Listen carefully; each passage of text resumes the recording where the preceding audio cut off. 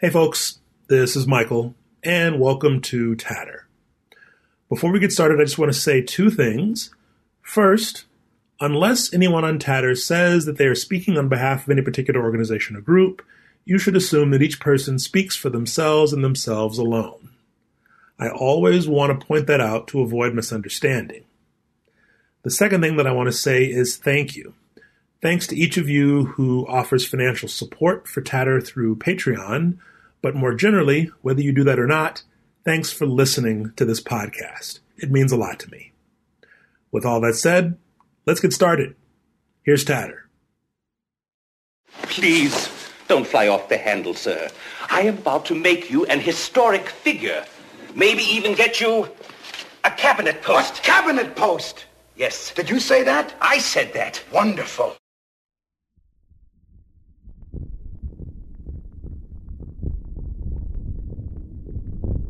The presidency of Donald Trump stands out in many ways. But as the Washington Post noted in April, one way in which Trump stands out is in his willingness to rely heavily on acting agency heads, including acting cabinet members, and for long periods of time.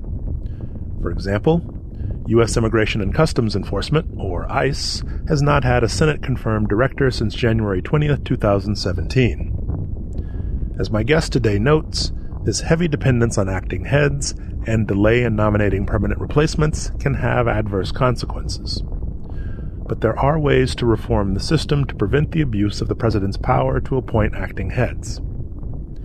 I had a chance to discuss these issues with Stephen Vladeck, the A. Dalton Cross Professor in Law at the University of Texas School of Law.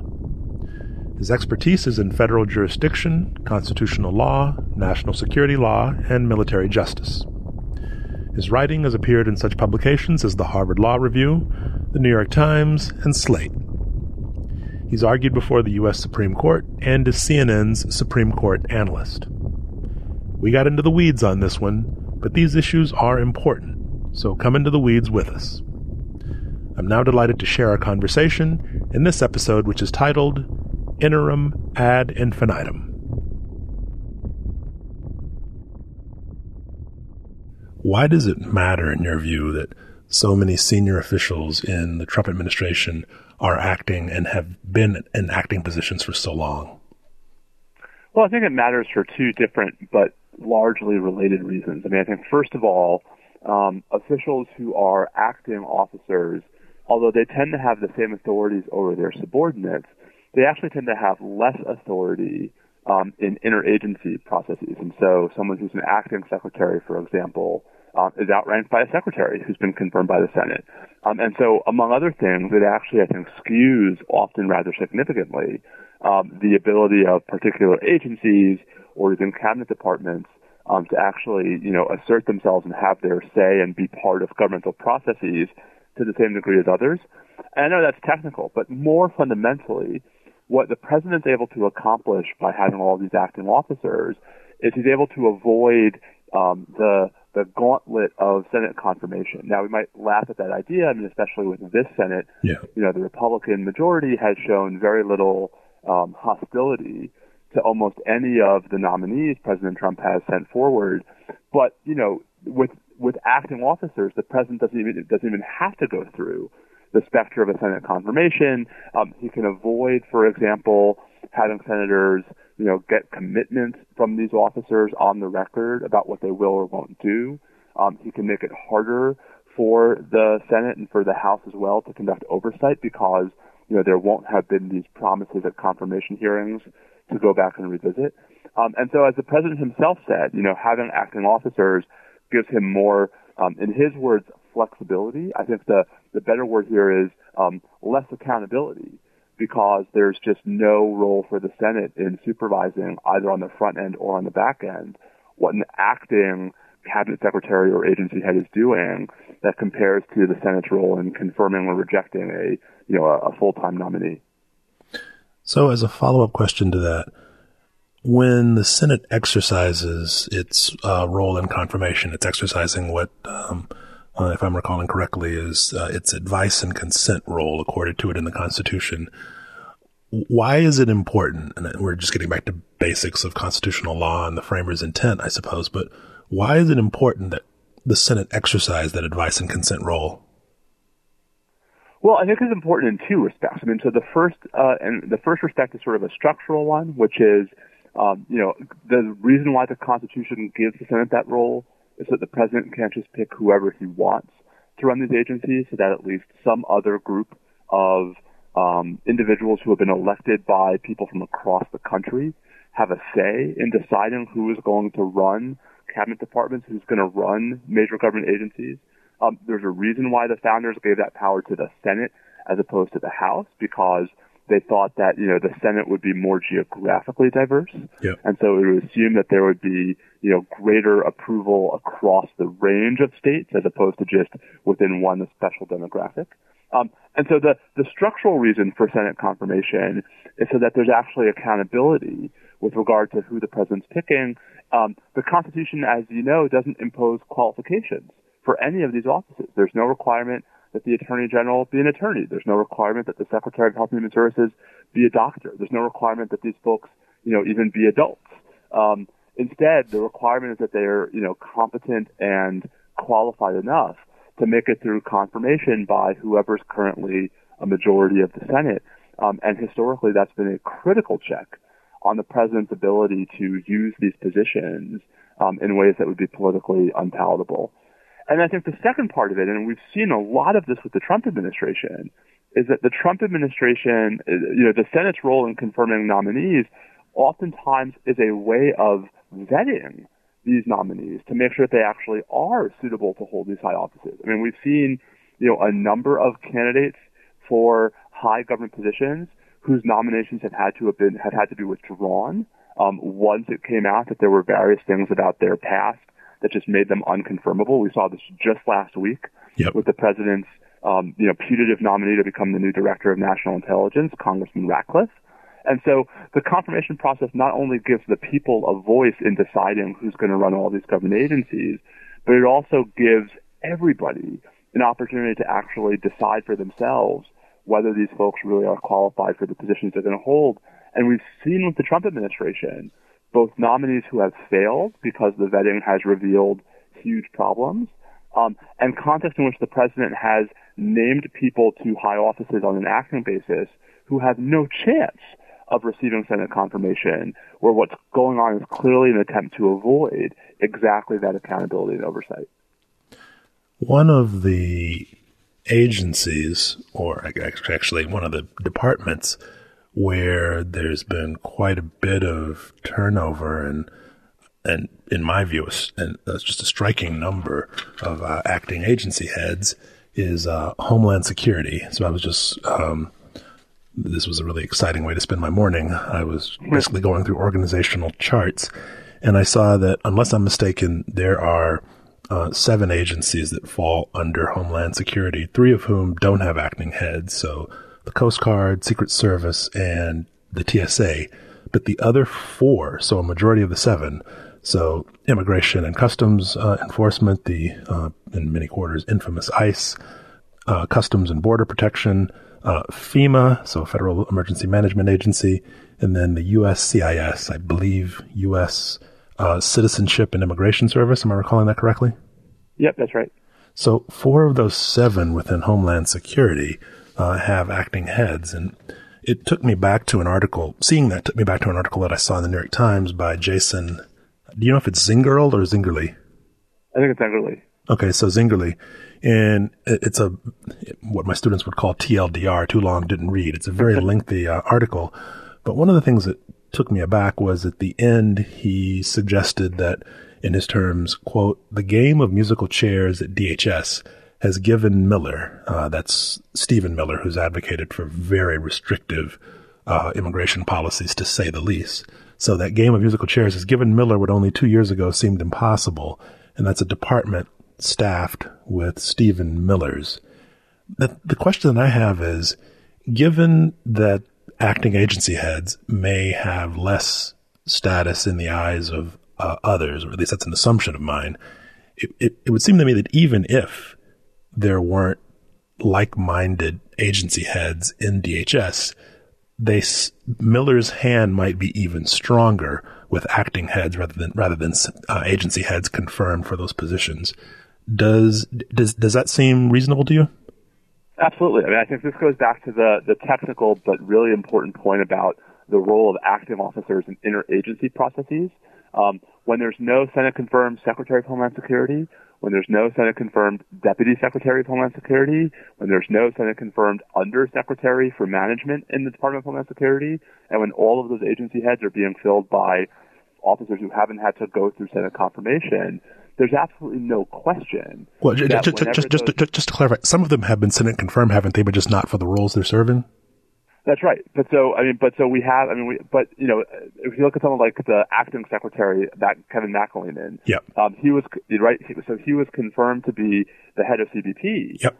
He wasn't confirmed to be the secretary of the whole department with responsibility for the Secret Service and the Coast Guard. And so I think, the point there is not just the lack of accountability, but also it makes it so much easier for the White House or any other agency that has a Senate-confirmed official to run roughshod over these officers, both formally because they're outranked and practically because all of these acting officers are depending entirely upon the good graces of the White House and of the president, a president who has shown no compunction, right, no sort of reservation about interfering with bureaucratic structures, so that if they step even a half an inch out of line, presumably they won't be the acting officer anymore. So there's no question that this has the effect, and I think to a large degree the intent, of centralizing administrative authority within the White House.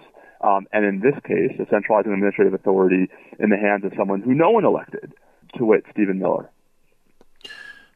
So shifting to a related topic, I want to talk about the FVRA because as I understand it, it imposes some very modest, I would say, limitations on whom a president can name to fill a vacancy in a senior position in the executive branch. So what are the options? As I understand it, there are three options available to the presidency under the Federal Vacancies Reform Act, unless another specific statute makes the FVRA inapplicable. What are the three options that a president would have available to them? Well, first we should say, the unless there is actually a pretty big caveat. There's a big fight in almost all of these vacancy contexts about whether the more specific statutes that govern succession at the Department of Homeland Security or succession at the Justice Department or succession in the Office of the Director of National Intelligence really do, sort of give way to the FVRA. So, the starting point here is the Federal Vacancies Reform Act only comes into play in situations in which there isn't a statute that expressly provides a different process, and that, clearly displaces the FVRA. We know of at least one example of that, the Homeland Security statute, which is part of why Kirstjen Nielsen actually had to unresign for long enough for them to fire the Undersecretary for Management so that they could put McAleenan in as acting secretary.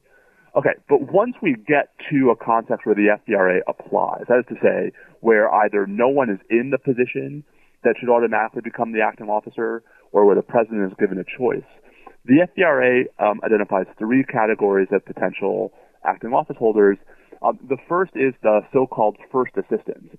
So this is supposed to be the deputy. So in a cabinet agency like Homeland Security, the deputy secretary by statute is the first assistant. So if there's a Senate-confirmed deputy secretary when the vacancy occurs, he or she becomes the acting secretary under that approach. But the FVRA says you don't have to pick the first assistant, Mr. President. You can actually pick the first assistant or someone from two other buckets. The second bucket is anyone who has been confirmed by the Senate to any position in the executive branch and is still there. So this is why Mick Mulvaney, for example, was able to serve as acting CFPB head because he's been confirmed to be director of OMB. This is why, we hear sort of the concern sometimes about bringing people over from other departments, right? So someone who's confirmed by the Senate to be the Assistant Secretary of, Housing and Urban Development is actually eligible under the FVRA to be the Acting Secretary of Defense. And I think, we can wonder if that really is the smartest approach for Congress to be taking. And then finally, the third bucket is folks who have not been Senate confirmed, but who have held senior positions. It's defined by pay scale, so GS 15 or higher within the relevant department or agency, for at least 90 of the 365 days preceding the vacancy. So this, for example, is what the president relied upon to name Matthew Whitaker as the acting attorney general after Jeff Sessions resigned. Whitaker had never been confirmed by the Senate to a DOJ position. He had been confirmed years earlier to be the U.S. attorney in part of Iowa. Whitaker had simply been Sessions' chief of staff, but that was a sufficiently senior position, and he had held it for long enough that the president was able to use that bucket in that context. So the FVRA, when it applies, gives the president a ton of flexibility and a huge list of names from which to choose and fill in just about any vacancy in the executive branch. And if you mentioned this, I missed it. Is the duration in which an acting head can serve under the FVRA 210 days? So yes, I mean a separate provision of the Federal Vacancy Reform Act says that basically the person can only serve as the acting officer for 210 days, but that 210 days is soft because that period can be extended simply by the president nominating someone to hold that position on a permanent basis. So if the president just goes through the motions on day 209 of sending a name to the Senate, the acting officer can continue to serve as the acting officer until the Senate acts on the nomination. And, sometimes the Senate sits on these nominations for months. So it's 210 days, but with a pretty big hole and asterisk attached. Could one acting head be replaced by a second acting? Well, I think I've seen cases where this happens. Does that 210-day clock reset when that happens? So, in theory, it's not supposed to, right? That the issue is supposed to be 210 days from when the vacancy occurs, not who's holding it. But, then you have a situation where someone can't call themselves the acting secretary, but you still have to have someone who's there. Right? So you still have to have someone who is basically exercising the functions of, say, the Secretary of Homeland Security, even if they're not allowed to call themselves acting secretary. So, there's a context where the time limit ends up being more a formal distinction than a functional one. Yet for the reason why Congress ought to be revisiting this statute. Even if the changes are only going to apply to the next president, there ought to be some kind of bipartisan consensus that this is not the model of legislative drafting. So I just want to compare my understanding of the facts in one particular vacancy to yours. I was looking at the timeline for Immigration and Customs Enforcement, which has been in the news a lot lately. And according to what I see, Sarah Saldana was the Senate-confirmed director of ICE until January 20th, 2017, so when Trump took office. And she was replaced by the deputy, Daniel Ragsdale. But since then, Ragsdale was replaced by Ronald Vitiello, another acting, who was replaced by Matthew Albence, another acting, who was replaced by Mark Morgan, another acting director, who was then replaced again by Matthew Albence returning to the position. So there has not been a Senate-confirmed ICE director since January 20th, 2017. Am I wrong about any of that? That sounds right to me. I should say, and all against a backdrop where it's not exactly like the Senate is hostile to, this president. Right, what you just recounted might make sense in a world in which, say, you had a president of one party and a Senate controlled by the other, where there was just, no consensus, no opportunity for compromise as to a nominee. But that's not what's going on here. That's right. Yeah, it's his own party in the Senate. Yep. And that's, as an aside, that's more than 210 days unless my math is way off. But in any case. No, and so we're into a scenario now where, you have individuals who are basically the de facto acting heads of these agencies, even if they're not, formally allowed to say, I am the acting director. Because, and to a degree, that at least makes sense. It shouldn't be the case that you can have an agency that literally has no one who's, signing the checks and turning the lights on and off just because the time period has expired. But there are ways, I think, that Congress could fix this regime so that you had fewer opportunities for scenarios like what we've seen with CBP. So we've had fewer opportunities for what we've seen with some of these other cabinet vacancies. And I think it's just, the question is whether there's any willpower in Congress to do that.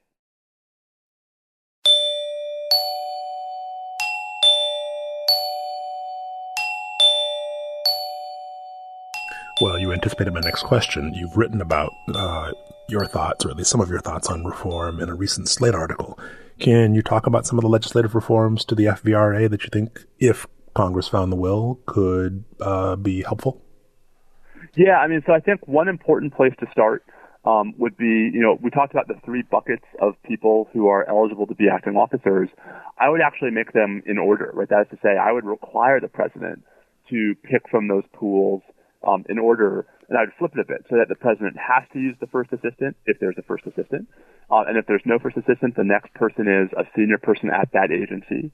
And if there's no one, qualifying under that rubric, then you can pick a Senate-confirmed officer from some other agency. So I would start there, where it's not a choice, it's actually just an order of battle. I think we should also put teeth into these time limits.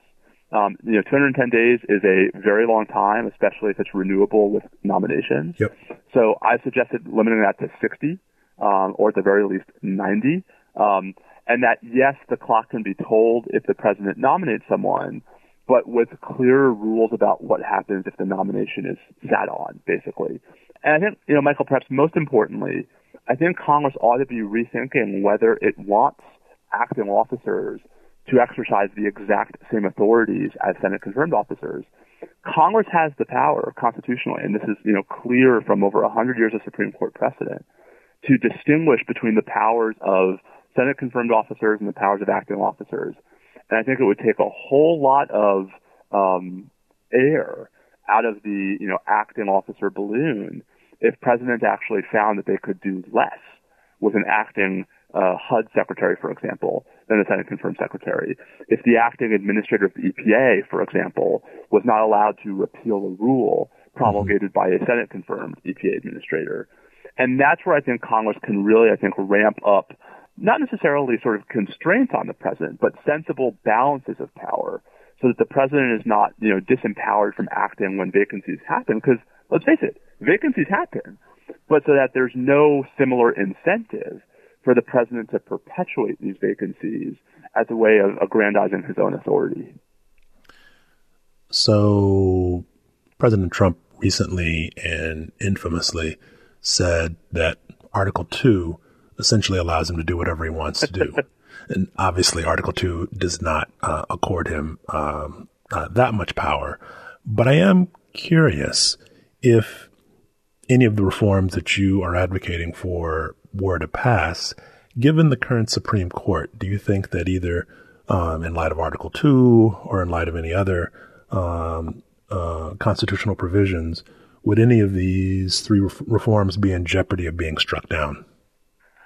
I don't think so, Michael, and for a couple of reasons. So first and most importantly, I do think that there is settled Supreme Court precedent about Congress's power to define the scope of an office. And so I think even this court would not be bothered by the notion that Congress can say the acting EPA administrator can only do these things, whereas a Senate-confirmed EPA administrator can do those things. Like that, I think, is deeply consistent with Congress's settled powers.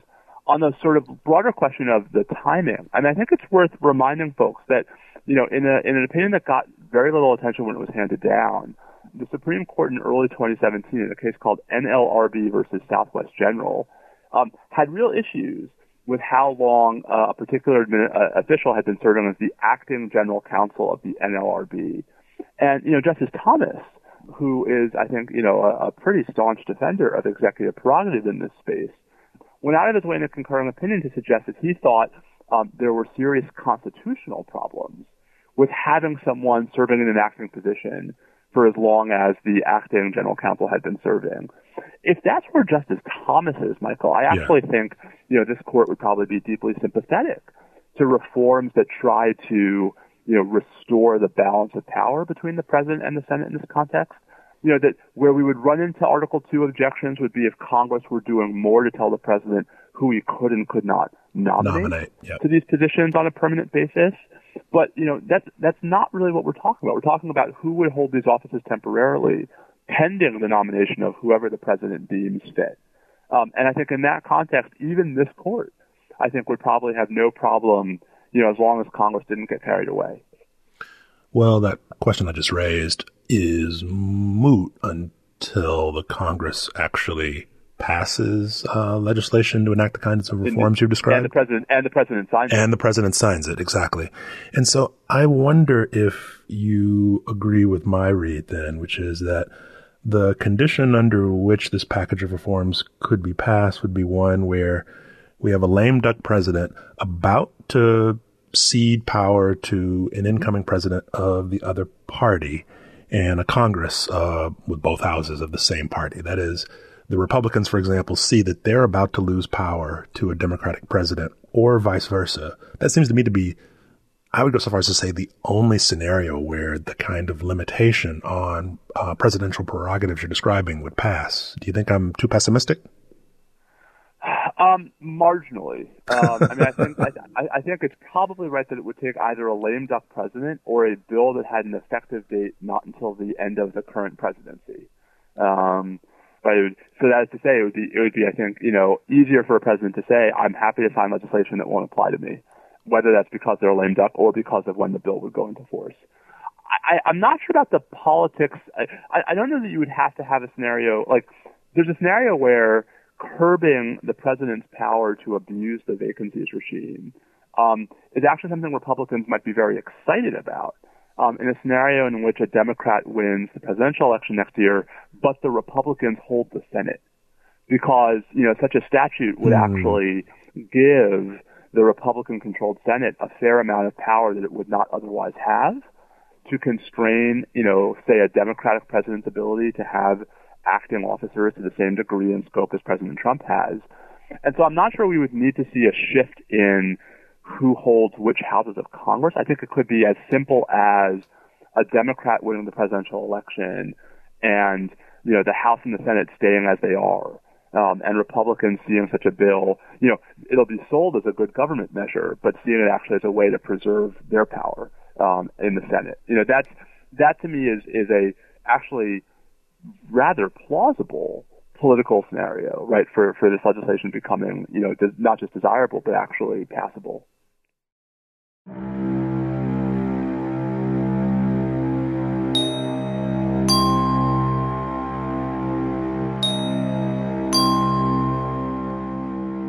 The first time that we talked, we were talking about the nomination of Brett Kavanaugh.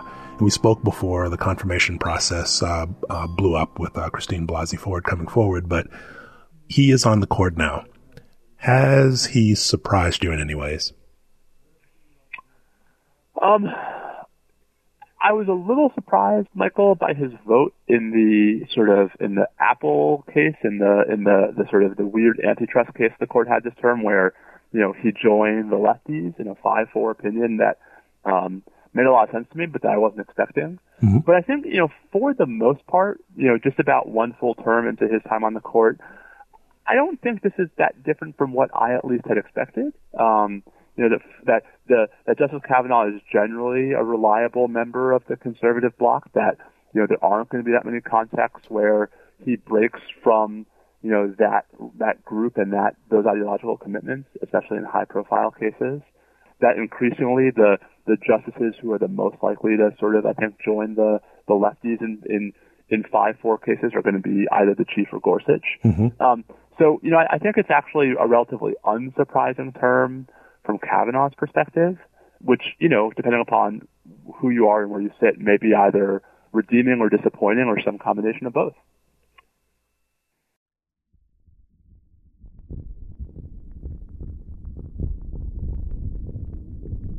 That's it for Tatter. I want to thank Stephen Vladeck for taking the time to talk with me. He's becoming a bit of a regular on Tatter, and that makes me happy. If you use Twitter, you should be sure to follow Steve Vladeck on Twitter. Every time I read one of his tweets, I learn something, and you will too. Be sure to check out his recent tweet about the brief just submitted by him and his co-counsel in a case to be argued before the U.S. Supreme Court. That's Hernandez v. Mesa. I hope to eventually get him back to Tatter to talk about the case. Also, check out the National Security Law podcast, which Steve co-hosts with his Texas colleague Bobby Chesney. For now, for more information on Stephen Vladeck, as well as the topics we discussed today, go to tatter.fireside.fm and find the page for this episode. To provide feedback for this or any other episode of Tatter, you can go to Twitter and mention Tatter using the handle @Tatter_rags, or you can post a review to iTunes. I appreciate feedback. Submit it either way. In any case, thanks for listening, and be well.